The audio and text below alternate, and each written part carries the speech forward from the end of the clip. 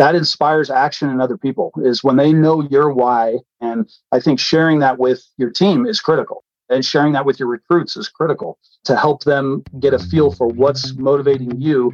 And that really cuts through all the bells and the whistles, right? I mean, I can tell them where I'm going to send them, and I can tell them the skills they're going to get here. But ultimately, I know I'll be successful when 25 years down the road, they've learned principles and they've become leaders and they're helping other people do it. That's awesome.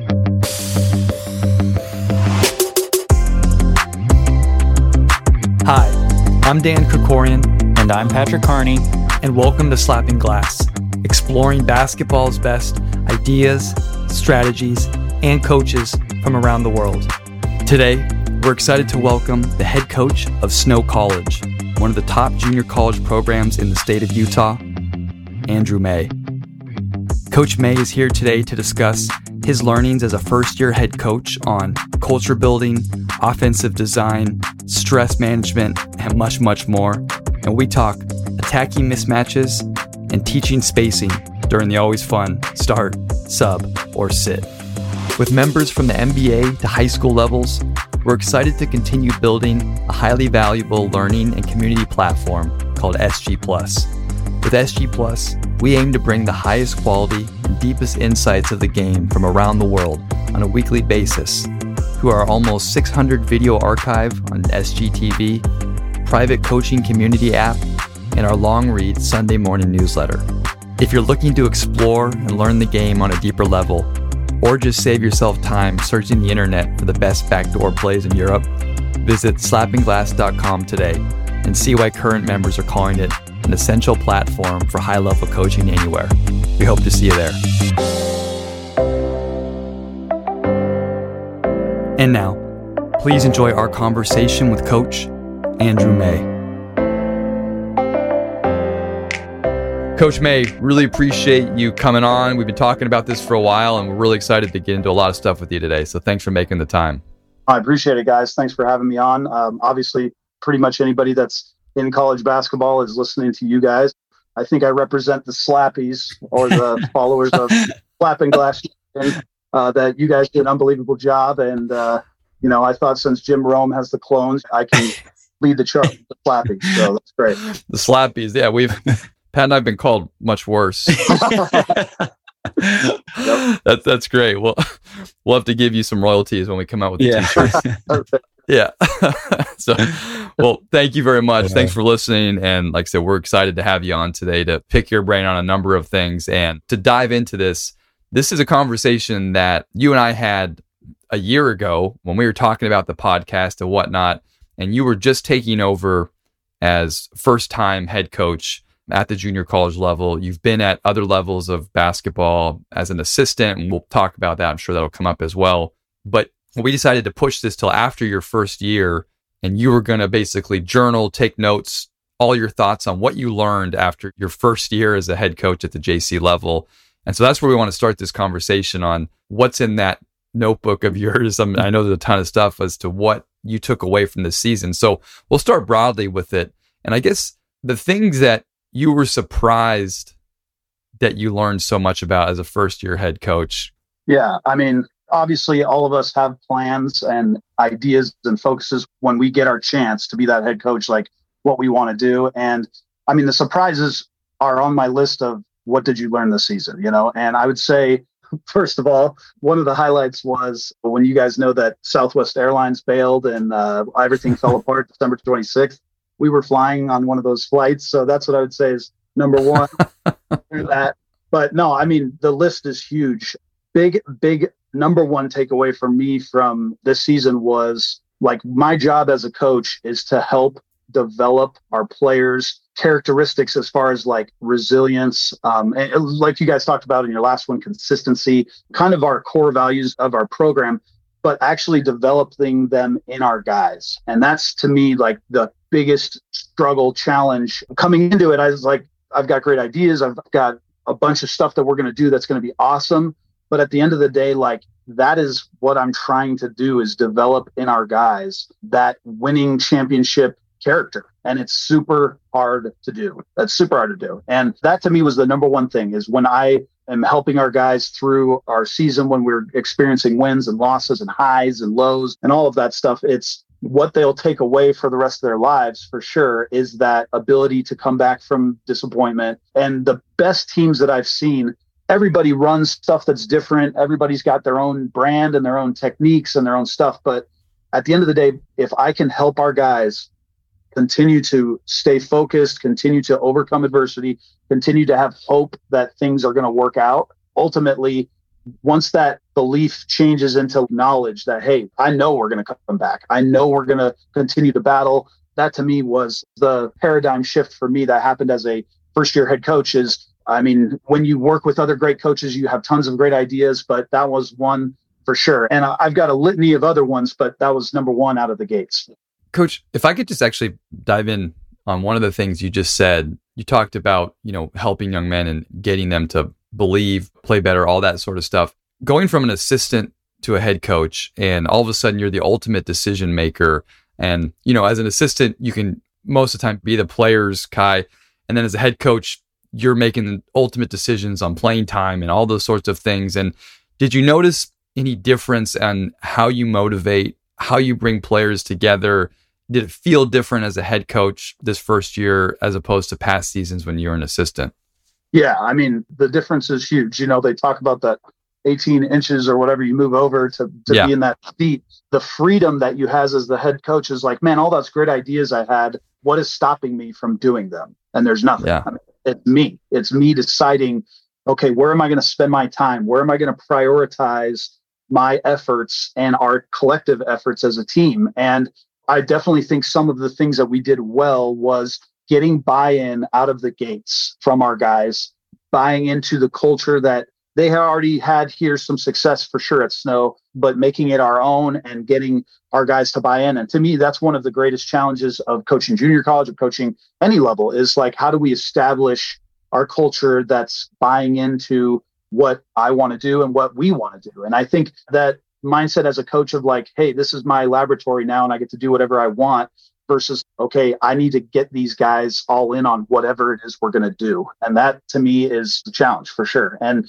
we did some definitely great things in developing that. One of the things for sure, as we were laying kind of the foundation of our culture, was talking about what's our mission as a team. And we talked about, having our guys thoughtfully reflect on why does our team even exist, was for a lot of our dudes, just they'd never thought about it. Of course, they came here for their own benefits. What are the, where are we going to push them to? They're going to get to the Division I level, all that stuff. But having them really reflect on, as a team, guys, what is the purpose of our team? Why are we here? And what they really quickly found was that it's not about us individually and about what we're trying to do. What we represent are the generations of players that have come before us and laid the path, and our community that we represent, our school that we represent, the students that we represent. All of those factors, to me, really expanded our guys' view of what our team was. Like, why are we doing what we're doing as a collective? And that, to me, starting at that point with them as a like, okay, guys, what's our purpose? It really helped clarify a lot of stuff. Like when we're behaving off the court, how we act in the classroom, all of those things. When for us, what we ultimately decided was our mission was to become a team of leaders through consistency and sacrifice so that we could inspire our community and leave a legacy. That was our mission. And so when we, as a team, when we think about inspiring our community, when we go to the classroom or we're behaving off the court or we're doing all of these things, if that really is our mission, then doing stuff that would be contrary to that is immediately evident that, guys, that totally takes away from what we're trying to do. And so starting at that point and then building core values building our standards off of those things and doing that as a group. We're not watching film in the preseason. This is what we were doing all of preseason, is kind of building our culture and doing that collectively. Like, okay, guys, what's important to us? What's going to get us to where we want to go? What are the characteristics of our team that we need to be and these values that we need to have for us to go where we want to go? And then with these values, how can we have standards that are going to represent those values? And to me, I've worked with super accomplished coaches, like the winningest coach in the state of Utah college, the winningest coach at BYU, and seen like the cultures that they built, and the ones that were the most successful were all in on those types of ideas. And so that was something for sure. I felt like, hey, if we did something good this year, it was that. Coach, if we can just hit a little bit more on your process of first establishing this mission and building your culture together. I mean, you said it was what you guys were focusing on in preseason. How long does it take? How would you structure the conversations, the meetings to get the proper, let's say, dialogue, or get the guys like on task, on target about trying to really establish this mission statement? For sure, that's kind of our first meetings. Our very first meeting that we had, I mean, I told them more about why I coach, like why I'm here. And then we went around and had everybody share what's their personal why of playing college basketball and why they're here. And then moving the conversation to, okay, that's great. That's all our individual passions. And a lot of them are super aligned. I mean, none of us are coming to Snow College because we're getting paid millions of dollars. And there's for sure a bunch of dudes that really, really want to hoop. And that's why we're here. But then moving it to, okay, so what is that asking our guys? And for sure, having them come up with the answers of, okay, guys, why are we here? And helping them walk through it, but not giving them the answers to me was critical. To like, well, why are you guys sitting here today? How did you come to sit here? Well, who's paying for it? Okay, the school is. Well, how's the school paying for it? Walking them through the thought process of like, man, I'm literally sitting here and there's scholarships that I'm getting, school paid for because of people that have come before, because of this community that loves this team. Like, when they think through all those things, it becomes more obvious to them about how our mission really is not just what are we going to do for ourselves. It's like, how can we inspire this community? And how are you guys going to develop as leaders that will help inspire this community? And once we kind of asked those questions and they kind of came up with the answers, we just built the mission statement together. And I kind of laid out our purpose and for sure some of the characteristics of it has to be other centered. It can't be my job is to make money. But as we talked them through that structure and a little bit of how we would do that through our consistency and our sacrifice, and then what would the end kind of results look like, walking them through what that should look like. Well, should the end results be we win 23 games or should it be? And I think helping them move beyond a purpose that's just this season, that's results oriented versus something that can be a thing that they're working on and that this program works on for the rest of their lives, to me is a great motivating and unifying mission statement. And so then once we did that, we moved from, okay, that's the why of our team. Now we got to figure out the how. What's the how going to look like? And so we talked through, and one of the best things that we did was like, guys, what would be the things that would destroy the season? What would be the things that make our team terrible? And we made a humongous list of selfishness, of entitlement, of laziness, of inconsistencies. And we started banging all those onto the wall. And then we go, okay, so what's going to make us great? And then, okay, we can't have 10,000 of them. So let's winnow it down to, 4 or 5. So we ended up with 6 that we all agreed like, hey, these are our core values of what's going to make us great. Consistency, sacrifice, gratitude, resilience, fearless, and fun. Those were the things that all of us as a team thought, hey, if we can do these over and over and talk through those, this will make us a great team. And when people can watch us play, they'll see that. And so one of the challenges, and everybody who's ever read a leadership book or whatever, is everybody has those things, but how do you translate it into their actual daily lives? And that's where those standards, we went through each one of those core values and talked about, okay, what's our standard going to be for consistency? And a standard needs to have consequences that are immediate. And we can all point to and say, when we talk about what consistency looks like, because it may be different for you, it may be different for me, but what consistency on our team will look like is if you're late, you run. If you don't come to a workout for something, the whole team's going to run. If you miss a class, you're going to run. And those were like, all of us know that we don't want to have 10,000 rules as a coach, but having a choice and consequence rule connected to a value, to me, is where the rubber meets the road of bringing your culture into the actual daily life of playing and of being a team. And so that to me was really critical in out of the gates, starting with a base that everybody agreed upon. And I know for sure there are coaches that will be listening to this and be like, what a freaking waste of time, which I understand it. But one of the biggest challenges of junior college is we turn over so much. One of my buddies is a professor of organizational behavior, and he told me, no question, as a athletics team, one of the hardest parts is just that constant turnover. You don't have guys that are 8-year veterans of junior college. I literally have dudes that have been here for 6 months and they're my veterans, So that effort of going to that lengths of going through these things, to me, was super important out of the gates, trying to bring everybody together. Coach, just before we move off it, you said you asked everybody the why they play, and you said you shared with the team why you coach. Yeah. I was wondering if you could share what your answer to why you coach is. Yeah. So my passion is I love building teams and developing leaders and skilled basketball players. And I do that by teaching them principles that will transcend the sport, that will help them in their lives the rest of their lives. And that, to me, is why I coach. I mean, I've coached basketball. Sorry, I'm getting emotional about it. I've coached basketball, for free. All of us have, in one way or another. And I think helping guys learn principles in basketball, that there's something special about the fact that you have their full attention. They listen to you more than they listen to their parents sometimes, so that to me is super motivating. What I want is 25 years down the road from now, they come back and I see them with their families and with their, it's okay. That's the best part of coaching. And so helping them recognize that as that's why I'm doing what I'm doing. That's what brings me every day. It's certainly not the millions of dollars. It's the joy of seeing them overcome to succeed. And I think when you do that, there's a great book by a leader guy, Simon Sinek, if you guys have read it, that's Start With Why.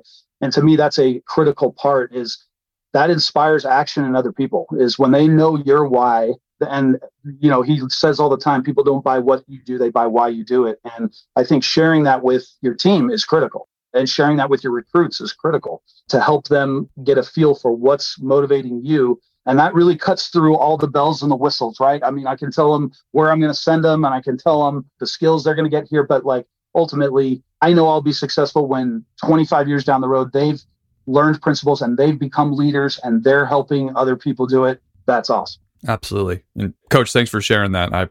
Everybody appreciates hearing that. So thank you very much. Yeah. Coach, you mentioned the 6 core beliefs that you have. And at the very beginning, your number one goal was developing resiliency in the guys. Yeah. I'd love to just hear, as we now kind of move on the court, how you kind of looked at developing resiliency and how you practiced, or how you thought about practice to give your guys reps and resiliency. Well, one of the big things we did most of the season was, obviously, like most guys, we're making drills competitive. Losers of the drill, to help guys be able to switch that mindset immediately to become resilient, is I'd select a guy on the losing team, like, you have one free throw right now to save your team from running. And so to be able to change their minds to immediately move on from the failures that we just experienced in our drill to, I got to wipe that all away and I got to make this free throw, And so those little things for sure are the ways in practice you can develop it. But to me, there's no replacing developing it in the game. You can give them opportunities in practice to do that. But until the lights are on and all the fans are there, and when we lose, it disappoints everybody. It disappoints your family, right? You can lose in practice and I'm going to run. Great. Yeah. One of the big keys, I worked with a coach who was probably the best I've ever seen at moving on immediately after a game. I'm not kidding you. There was zero feeling sorry for himself. It was immediately, okay, hey, we lost. Hey, what are the things? Let's talk about them real fast, but let's move, And I think helping your guys do that is super important. But we had a stretch in our season where we played 15 out of 18 games on the road. I'm a terrible scheduler, I guess, but also was our league and how it was lined, stuff that you can't control. But the great part was there was a stretch where we lost maybe 3 or 4 in a row, and continuing to have our guys believe. I mean, we play in one of the best junior college leagues in the country. It's super competitive. But one of the things that, when you are a first-year coach, it's amazing. The amount of stuff you are consuming as far as your own personal reading and listening to and all of that stuff is off the charts, because you have to be giving so much more as a head coach that I probably read 50, 60 books this year, on the road, on the bus, whatever. And just listening to podcasts. But one of the ones that stuck out as we were going through that stretch is I read a good book by James Clear called Atomic Habits. I'm sure you guys have heard of it, whatever. But there's a little portion in there where he talks about how all of us expect our growth to be linear, where, hey, one game comes, we improve. One game comes, we improve. And when you're going through the reality of it, he talks about what real growth looks like is it's more, like a curve, in which you can't maybe see the immediate impacts as you're doing it. And for sure, when we're going through kind of the losing stretch right there, just showing them that little gap of where what's actually growing and what we expect to grow, he calls that the valley of disappointment. And I mean, we were in that deep, but just showing our guys like, look, there's going to be a breakthrough. At some point, we're going to break through. And that's exactly what happened. We ended up beating the number 4 team in the country on our home floor, broke through there. And then we won, I think, 6 out of our last 7 to end the season. We beat the number 1 team in the country on their home floor in the region semifinals, the only team to beat them all year. So like just helping them through that stretch, to me, I mean, that's kind of where I feel like my leadership was super critical as far as keeping them engaged, keeping them believing, keeping them having hope and energy and enthusiasm, even when the results tell us that we're not there. So when we talk about developing resiliency, I mean, I know it starts with me. Am I continuing to bring that focus and energy even when the results aren't coming exactly when we want them to? Coach, you've just spoken so well so far on building the culture and setting things up and, building resilience on and off the court. I love to pick your brain on your thoughts on your first year and handling stress for you as a coach. I know we talk a little about your team, but you personally going from assistant to head coach, the wins, the losses, you just mentioned how much information you're taking in. There's a lot obviously on your shoulders. What did you learn about yourself and handling that aspect of the job? Yeah, luckily, and I think it is critical for anybody trying to become a head coach at some point, is working with guys that are great head coaches. I mean, working closely with them, because that's where you get to see their decision making over a spectrum of situations and things. I mean, I've worked with unbelievable coaches at different programs, and for sure, the ones that had continued consistency and juice, they found exercise for sure is critical as a source of renewal. Obviously, trying to watch what you eat, which is one of the hardest things that, I mean, all of us after we win and lose just want to bury ourselves in food, which is yeah. That's right. The being able to have that kind of as a source of renewal, for sure, family, for sure, your confidants that you can talk through stuff, having a great assistant coach and staff where we can talk through some of our things that are frustrating us. Those things are critical. And then the last one I would say is kind of those sources of inspiration for yourself, of like reading those things, finding people that inspire you and visiting those on your own, discretionary time. To me is a critical way to have the energy that you need and to be able to manage the anxieties that come with being a head coach. I mean, for sure. But there's also something to there needs to be a constitution of a head coach that can handle the failure, the pressure, the disappointment, the person coming up at you and telling you how you should guard pick and roll you've never seen before. And you're like, well, I appreciate that. Thank you for your info. But, I mean, just stuff like that. So it's great. Yeah. Coach, you mentioned the importance of working closely with a head coach and just kind of seeing their decision making. I love to just hear how your decision making may have changed or may not have, but just your process when making decisions that ultimately it stops with you. Yeah. Well, because I worked with some really good coaches, one of the key attributes of a coach, and I think this is for leadership generally, is the ability to adapt and adjust and to be fearless in some of the stuff you're going to try. I mean, we are going to just try some stuff and see if it works. Being able to balance the look, here are the non-negotiable things that we are doing as a program to okay, but also we tried hedging and that's not working very well. It doesn't fit our team very well.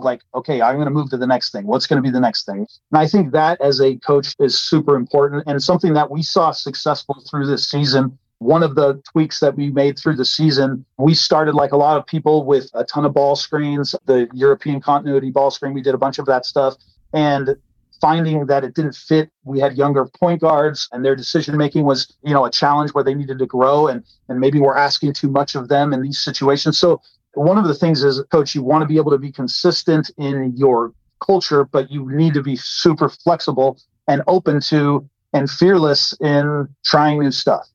Trying, this might not work, but let's give it a ride. Now, obviously, it can be to an extreme where you're changing stuff so much that your guys lose faith in what you're trying to do and they don't buy in. And so you as a coach, I mean, that's where they're paying you to have an idea of, okay, what strategies are we going to tweak to make this better for our guys and our personnel and all of that. Coach, zooming back out a little bit, and for coaches out there, maybe assistants or whatnot that are looking at getting their first head job, what are some skills? What are some things that you think really help prepare you that coaches should think about as they move from an assistant to a head coach? Well, first, 3 things that happen once you become a head coach.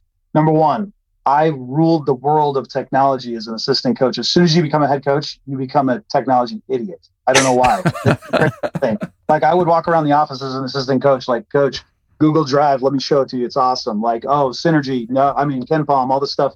And then as soon as you become a head coach, it's like, where do I put the DVD in? Coach, we don't use DVD. It's crazy. So that, and then you become a terrible ref as a head coach. And then the other thing is you're half as fun. Like, kids do not laugh at you as a head coach versus an assistant. You're cracking jokes and they're just dying.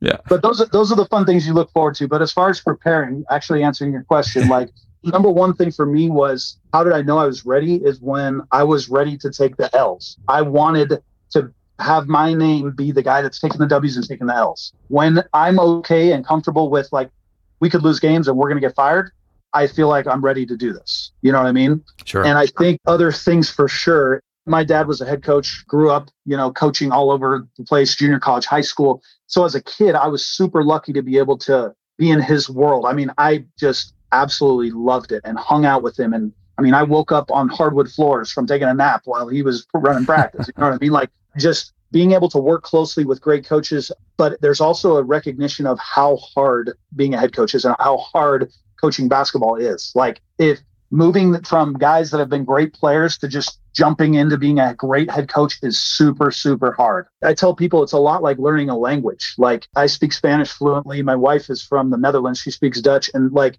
learning a second language is something that initially, if you dive in and expect to be able to do great at it, you're going to be terrible. Like, it's super hard. So having kind of that long-term view of your growth, and like I said, attaching yourself to coaches that have been successful that you can learn from, that when those situations come up for you, I know Coach Rose would have handled this at BYU. Coach Judkins down at Utah Tech would have handled it like this. Todd Phillips from Salt Lake Community College would have done this. That gives you a great foundation for, okay, now when it's my turn, I'm going to put my spin on it, my brand on it, and all of those things. But I feel like I'm ready.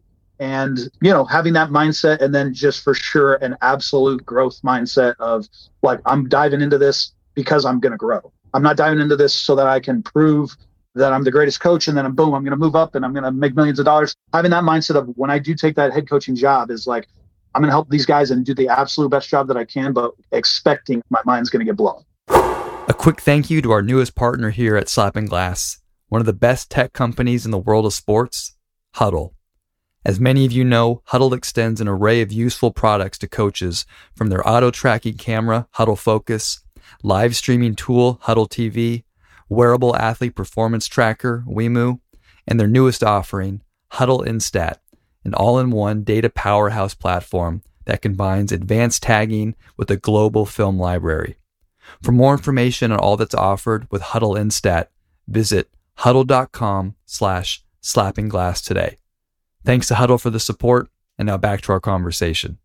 Coach, this has been awesome so far. We want to transition now to a segment we call Start, Sub, or Sit here on the show. So maybe those listening for the first time, we're going to give you 3 different options, ask you to start one, sub one, and sit one, and then we'll have a discussion from there. So, Coach May, if you're ready, we'll hop into this first one for you. Let's do it. Okay.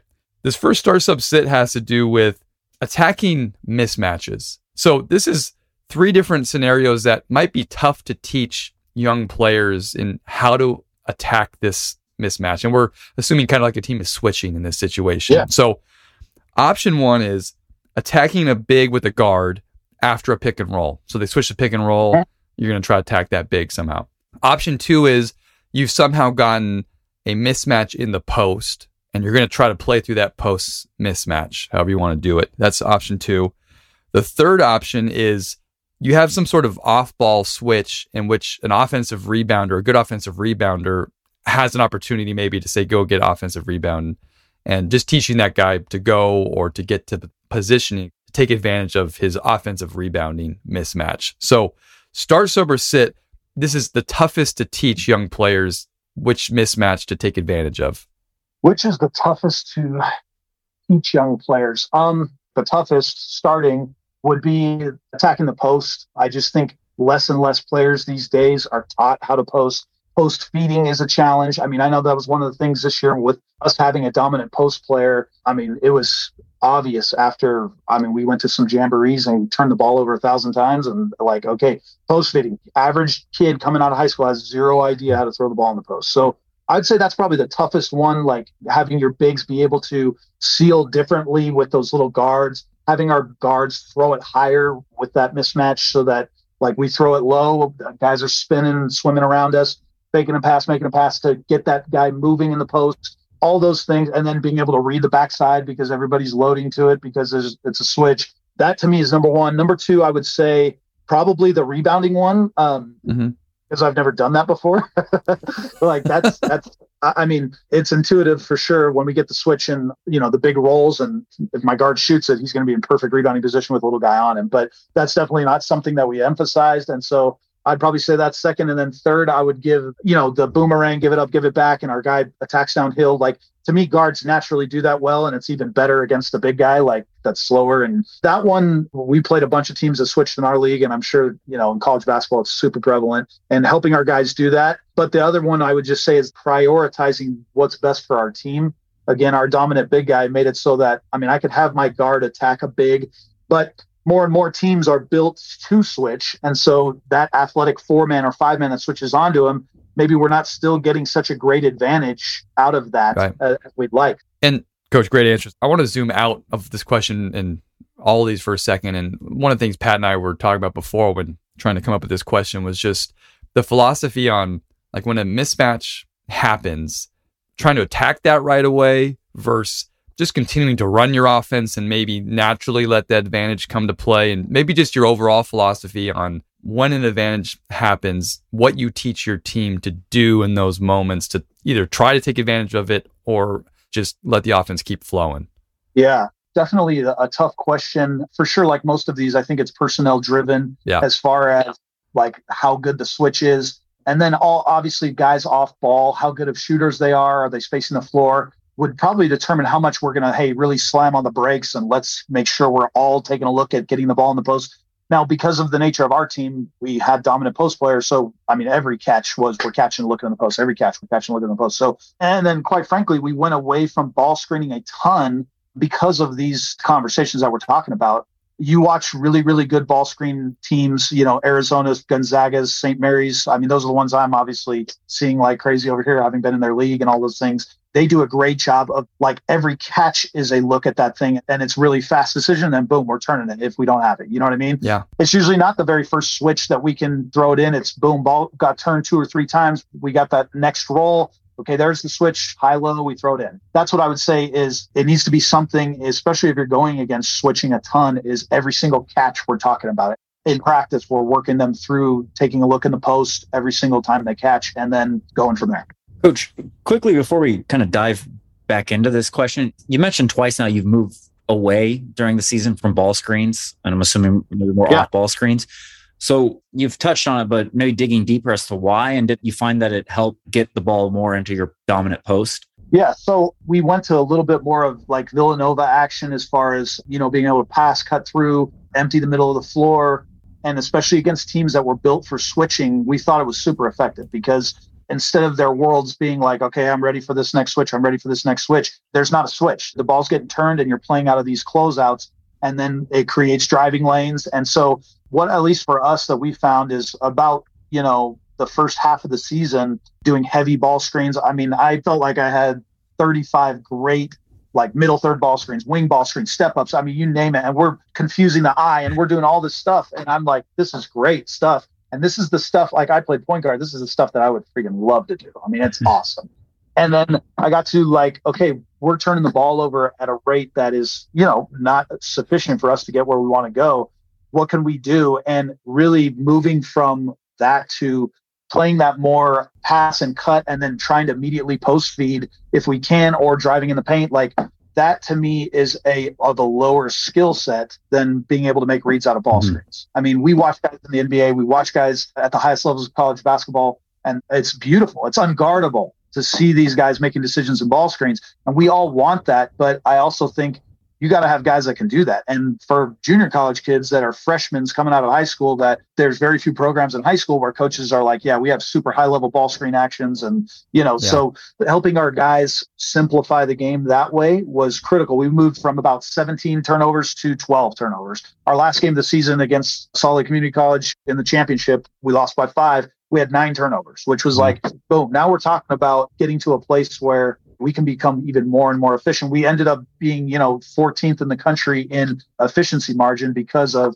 like making those decisions of simplifying that for our guys. I thought was critical. And it's not necessarily what I would say we would do even this next season, but I felt like, man, at least for me as a coach, I got a place to go. If we're struggling to turn the ball over, especially in ball screens, I've got somewhere I can go to where our guys can be efficient offensively. We can get the ball into our dominant post player quicker, faster, and simpler spots and help them be successful. And Coach, how much of an offensive overhaul was it? Was it something simply like, instead of when the big runs up, throw it to him and then you can play handoff or splits versus the ball screen? Or were you actually implementing, like you said, Villanova type concepts and kind of rehauling your offense? Yeah. So, essentially we had our play after the play was your European continuity ball screen where the big's lifting every time. And basically it was, nope, this is going to be another play after the play for our team. Okay. And putting it forth like that really helped our guys. Like, hey, so if I have 2 dominant bigs, all right, I'm going to have one of those bigs ducking in on the other side while the ball screen's happening. We're going to do that. But just adding a third play after the play for our guys, it was pretty simple that way. And one of the tweaks I would say is we went to Villanova without ball screening. Like we didn't have our big lift up and ball screen. We just had him stay opposite in the dunker spot, or he's ducking in trying to get the catch. And so like being able to make that very simple with obviously the guys cutting in that Villanova action created driving lanes for our guys and then created closeouts. So what I would say is it wasn't a total overhaul. It was more like, hey guys, we're just going to introduce this and hopefully, see how it goes. And in fact, we did it against Salt Lake, who was, ranked second at the time or whatever. And we saw big improvement on our ability to take care of the basketball. And so we're like, okay, we've got something here. Our big guy had 28 points in the game. And it was like, okay, we've got something here that's sticking. Can we keep that going? And will this work long-term for our team? And it ended up being great. It helped a ton. Sure. Yeah. Coach, just tying it back to the original question, you've talked about going away from ball screens help with your turnovers, but then also helping correct the post feed and how to make a post entry pass. I guess what were your teachings there when you were addressing it with your guys? Yeah, for sure. It just became a bigger chunk of practice. We started incorporating multiple drills throughout practice of post feeding 2-on-2. We do it 3-on-3 where we have to get post touches. And then we also, because we became so post dominant, like teams started monstering and so forth. And so we were able to take advantage of that. It became a general consistent staple of our practice every day was we had some sort of post feeding, some sort of playing out of the post. And it really didn't take very long to get it incorporated in our guys' minds. They became better and better and better at post feeding just from being able to do that every day. And to me, that's one of the huge challenges of being a head coach for the first time is, when you guys did your Rick Pitino podcast where he talks about he has 8 things that he does every single practice. To me, as a coach, trying to decide what those were in the preseason, I had okay, here's our segments already nailed out. And here's how often I'm going to do this drill, and how many times a week are we going to hit press break? I had that all laid out. And as the season went, it became really obvious of, okay, hey, these aspects of that plan are crushing it. And these aspects, we got to scrap those and let's add post feeding and post play as part of our daily deal. All right, Coach, our next start sub sit for you has to do with teaching spacing.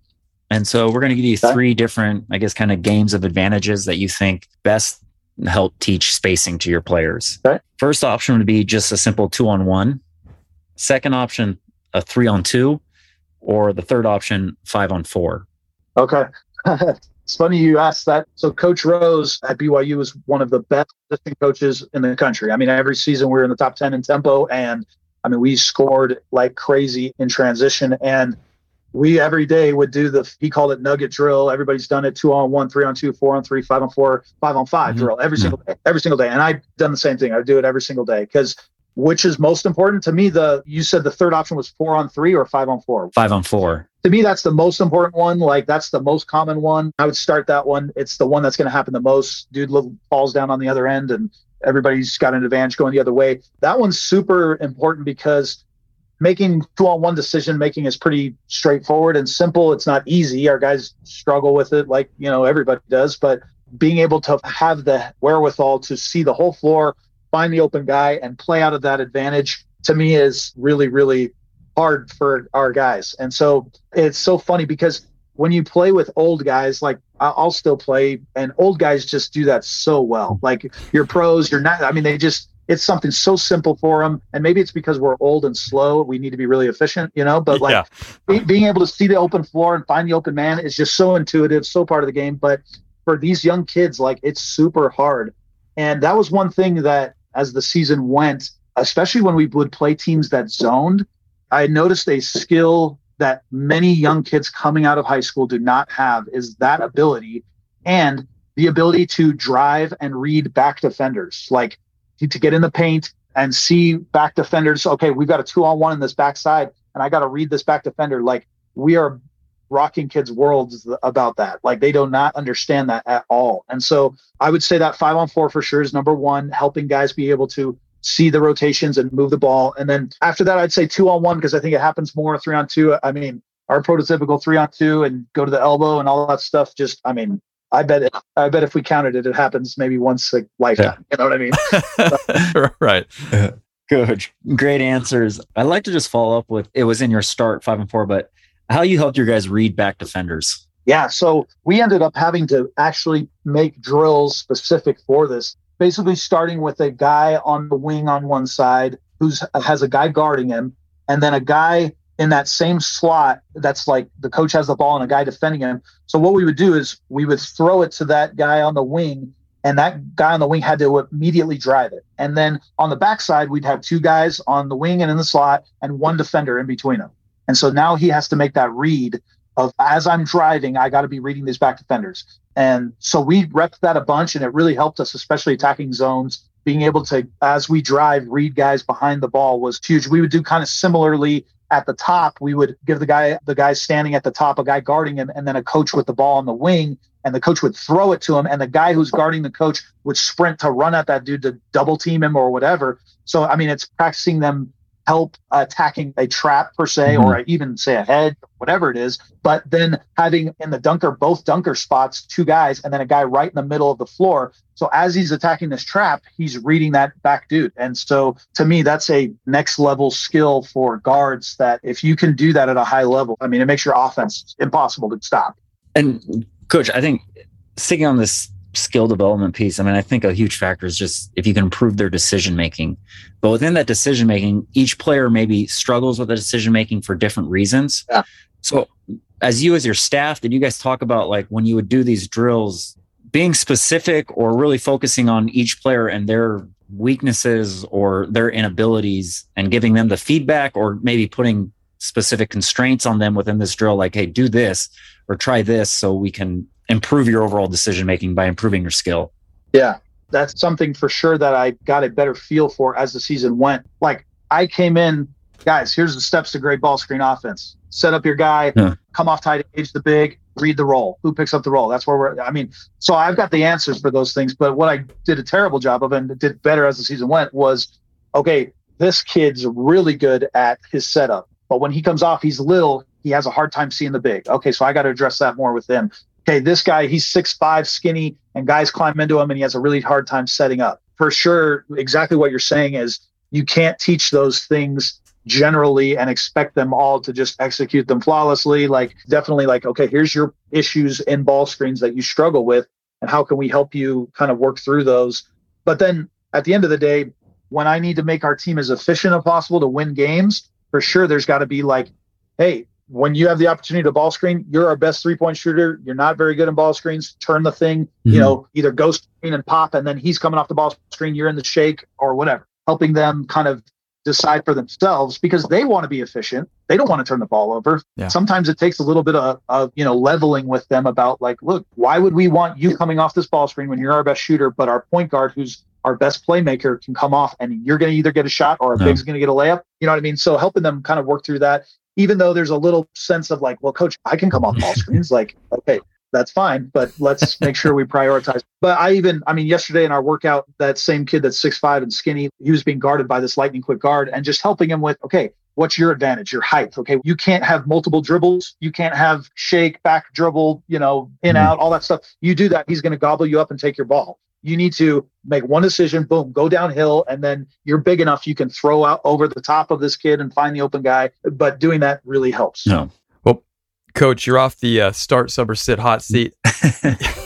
Pass with flying colors. Great. That was awesome. Thank you for playing that with us. So we've got one more question for you before we close. But before we do, this was a really fun conversation. We appreciate you sharing all you did. And so thanks for coming on today. I appreciate it, you guys. I mean, it's no question you guys are doing an unbelievable job and inspiring to coaches like me. I mean, it's super helpful. If a guy comes to me and asks like, hey, I want to improve as a coach, like, step one, go listen to the podcast. Now, granted, you're going to get 10,000 things that are way beyond what you need, but you're going to have a smorgasbord of stuff you get to pick and you get to listen to. And I just think it helps our growth so much. So I'll make sure all the slappies that are listening, keep. There we go. Thank you, Coach. Thank you, Coach. Yeah, we really appreciate that. Our last question that we ask all the guests is, what's the best investment that you've made in your career as a coach? Yeah, so I would say, for sure, I knew this was coming, besides my family, which to me is part of this answer, but the two passions of my life are coaching basketball. And then the second I would say is, I think it's super critical for a coach to have either spiritual or philosophical part of their lives that helps answer life's most important questions of who I am as a person, where I'm going, what am I doing here? How do I relate to other people? How important are other people to me in my life? And whether that's religion or spirituality or, a belief in God, any of those things, to me, having a passion for understanding those things is super important to balancing what you do as a coach. Because I think if you're listening to this podcast, you're like me, you're like everybody. This is what we love to do. We're junkies. I mean, we make up reasons to watch basketball. I know it's tough on my wife, but but it can consume us. And that's the tough part about this, is it can consume us to the point of, mental health is a problem. And so by exploring those other things of your life, to me, is super important for keeping basketball in its proper context, keeping basketball in its proper perspective. How do I handle failure as a coach? What jobs am I going to say yes to and going to say no to? What are those things in my life? And to me, that's where this conversation of, spirituality or whatever those are really help you in that sense of, I know coaches, and it breaks my heart, I know coaches that are working for other coaches that are abused. And to me, when you explore your spirituality and who you are and what your purpose is, and those things, it helps you kind of deflect from those things and say, no, I mean, I know who I am and I won't participate in being abused. And sometimes when we don't have those things in our lives, all we see is like, man, I've got to take this job. I know this is going to be terrible to work for this dude, but it's going to move me to where I want to go. And so ultimately, unless you have that anchor in your life to balance basketball can consume you. You guys all know dudes that can only do it for a few years and then they're out because the pressure, the expectations, the lifestyle super hard, all of those things. I mean, it's so hard. So that's the biggest thing I would say for a coach, how you balance those things, how you understand, how you relate to other people. There's a great book I would recommend to people. It's called How Will You Measure Your Life? It's written by Clayton Christensen's his name. And I would say the same thing as a coach. How are you going to measure your life as a coach? If it's just the W's and the L's at the end of the day, then that's fine. You can measure that. But for me, I love it is just at the end of the day, years down the road, when I see my guys and the lives that they have, that to me has grown out of a spiritual exploration for me of, hey, what I'm supposed to do in this world is help these kids grow. And so that would be the number one investment I'd say. And that for sure is part of my family. My family's a huge part of that. And so for coaches, going and exploring those questions of who you are, why you're here, what role does that play in your life, to me will help big time in balancing the awesomeness of basketball.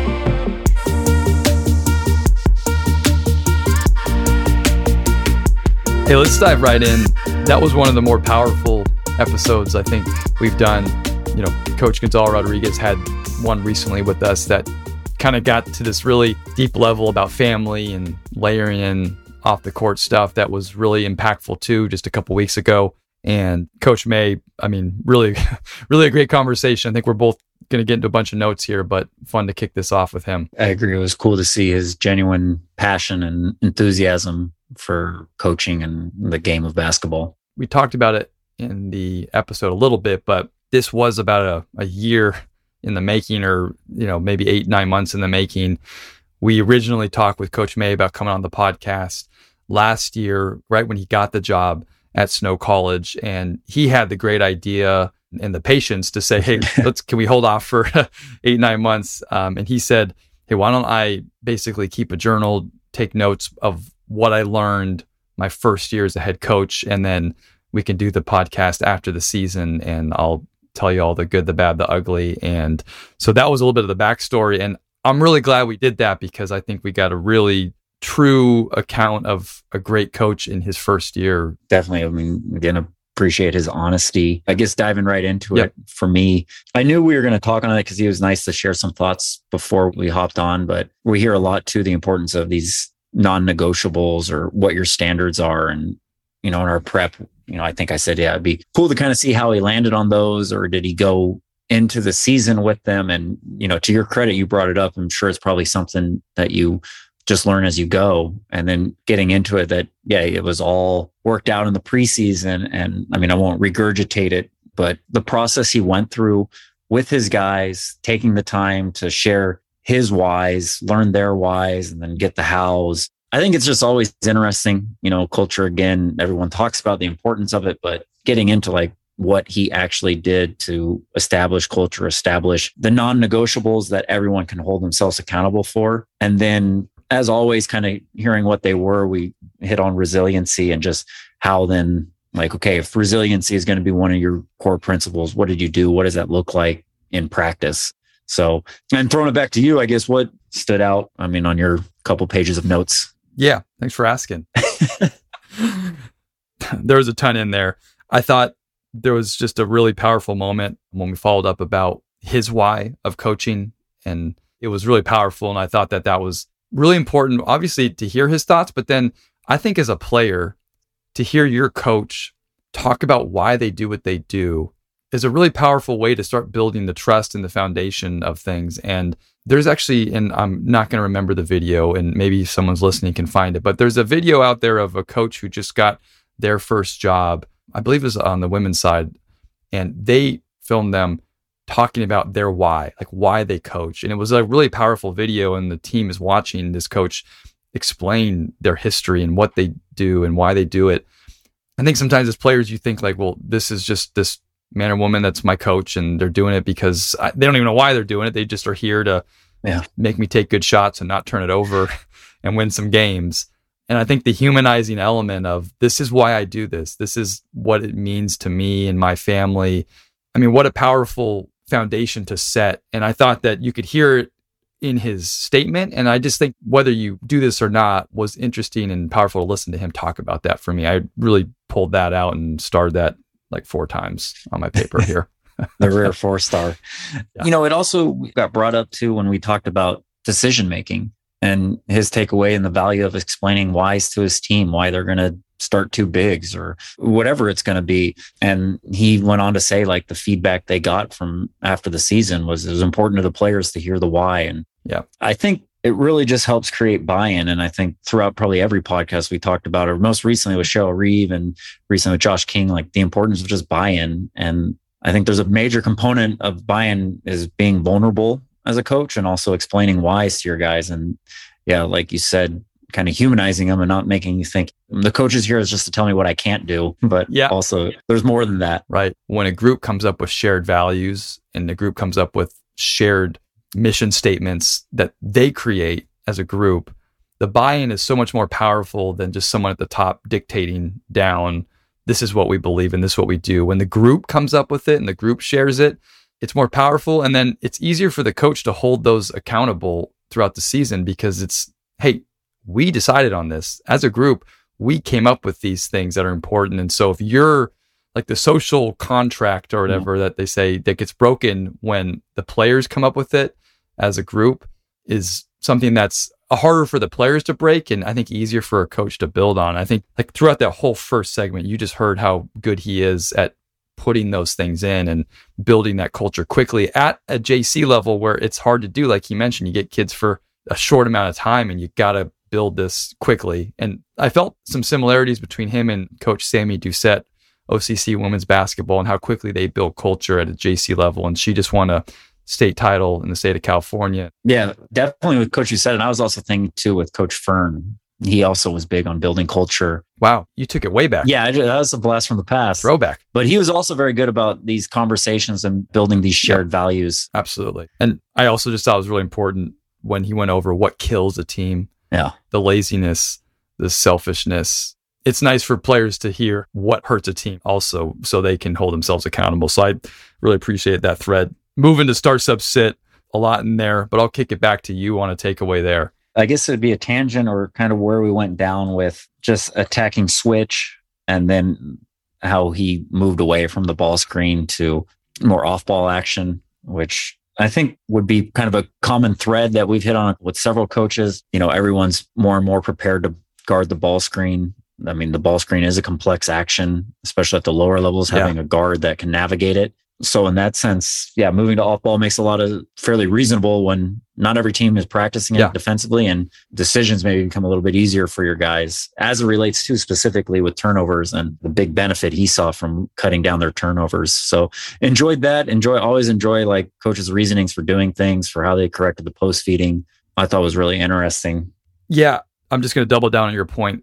I took 2 notes when he was discussing with you the ball screen stuff and then moving away from it and the decisions throughout the season to go more Villanova, dribble drive, open the middle of the floor. Mm-hmm. I just wrote down gold with 2 exclamation points.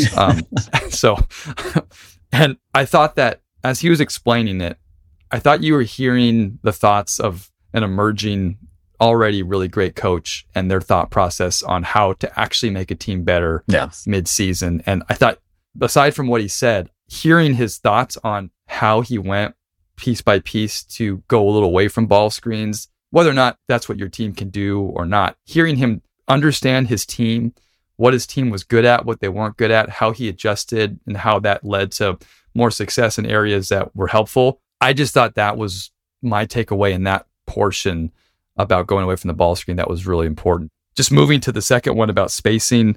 I know you and I went back and forth on which start sub sit to ask and how to ask this question. And I'm really glad you asked it the way you did. I guess we were maybe thinking, do we do more like 3-on-0, 4-on-0, 5-on-0, teach spacing? No. Or what you ended up going with was the disadvantage drills. And I think that was a great choice on your part. So kudos to you. And my takeaway from this was also the area I wish we had more time on to go deeper if we had extra time. And that was, we started talking about the 5-on-4 spacing and how he prefers to teach through that and all that. One of the harder things for me, or things that I'm interested in, is how coaches teach when there's a slight advantage and you're flowing into your offense. Let's say defensive rebound, and one of the offensive rebounders is a step behind the play or whatever it is, and you have numbers. Coach Isalo talked about this, the different advantages you can have on offense on the break back on the podcast. So teaching a team whether to run the space and hold the space because you have a 5-on-4 and it's better to be spaced and play through that advantage versus when to flow into your action. And there's this like moment of trying to teach. You didn't need to get into splits or ball screen because you have 5-on-4. Just find the deepest guy in the corner or find the extra pass, and that's going to give you the corner 3 or the layup or the rim attack you want. And it's a really delicate thing to teach, hold space, run to space. Okay, now flow into our action. And so I guess I would have gone a little deeper if we had more time with him on, does he have teaching points on these disadvantage drills and how they flow into their offense? I agree. On your note, just the importance of quick decisions and skill development. And so in those situations, like you said, like we have the advantage, let's keep playing, move the ball, find the open man, versus wasn't really there. We would have been better served to get into an action. And of course, our conversation hit on then like reading the back defender. But to me, kind of overarching too, and what we've hit on in the last couple of podcasts is just, he chose to start the 5-on-4 just because it had the greatest context. And I think it's important in a practice just to practice what you do in the game and make sure the drills you're doing all have context for the game is what stood out for me there in that segment. For sure. And I think we both weren't really sure how to ask that the attacking the mismatches, the off-ball dunker rebounding corner crash advantage. I don't know if I asked it correctly, and we both smartly didn't follow up about it throughout the conversation. We seemed to understood what we were going for, though. There were better places to go with the conversation, I would say. Yeah, I'm glad we went with it, and he was kind. He didn't, pin us down on what are you talking about, man. He didn't ask us to explain our whys. Yeah, exactly. Yeah. All right. Well, thanks again to Coach May. Thanks everybody for listening, and Pat. We'll do this again next time.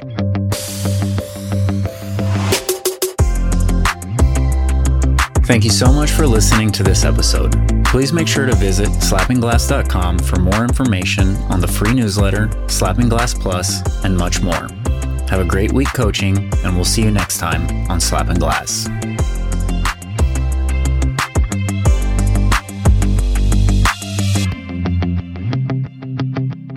Do we have a name yet to this thing? I have like slapping backboard. Slapping glass. Slapping glass. That's kind of funny. I like that. Let's roll slapping glass.